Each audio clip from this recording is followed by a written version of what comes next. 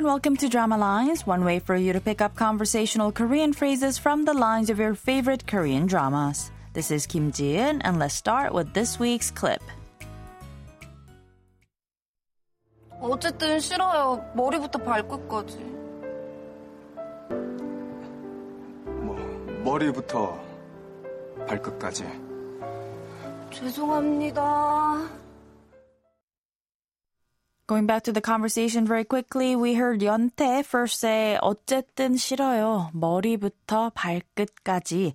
What she said there meant, anyway, I dislike you from head to toe. And Sang-min, after hearing this, is in shock and he repeats after her. And then we hear 연태 say 죄송합니다, meaning I'm sorry.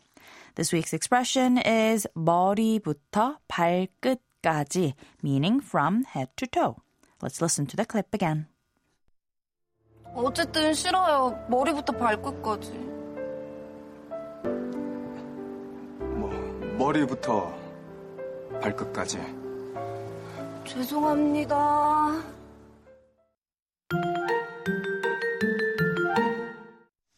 In the clip from the drama 5 Enough, Yeontae says to Sang-min, I dislike you from head to toe, or I dislike everything about you, as a response to Sang-min's urge, or a dare maybe even, that she reject him more cruelly. And even though he asked for it, it becomes immediately clear that he's really hurt by her comments. Let's listen to that conversation one more time. 어쨌든 싫어요. 머리부터 발끝까지. 머리부터 발끝까지. 죄송합니다.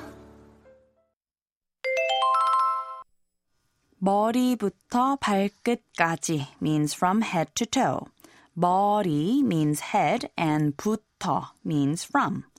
발 means foot and 끝 means the end, so 발끝 means the end of the foot, which could be used to mean the tip of the toes. Last but not least, 까지 means to, so when you put them all together, 머리부터 발끝까지 literally means from head to the end of the foot, in other words, from head to toe.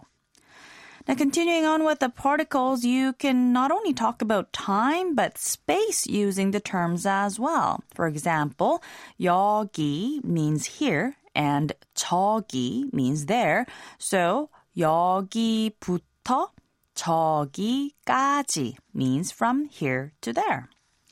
1층 means first floor, and 7층 means the 7th floor. So, 1층부터 7층까지 would mean from the first floor to the 7th.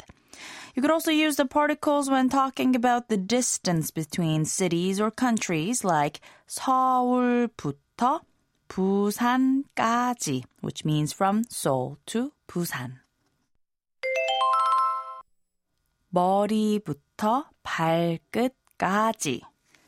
머리부터 발끝까지.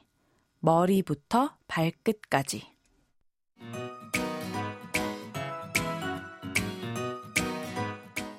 We're going to take a look at the expression 머리부터 발끝까지 one more time on the next drama line, so don't forget to tune in. Bye for now.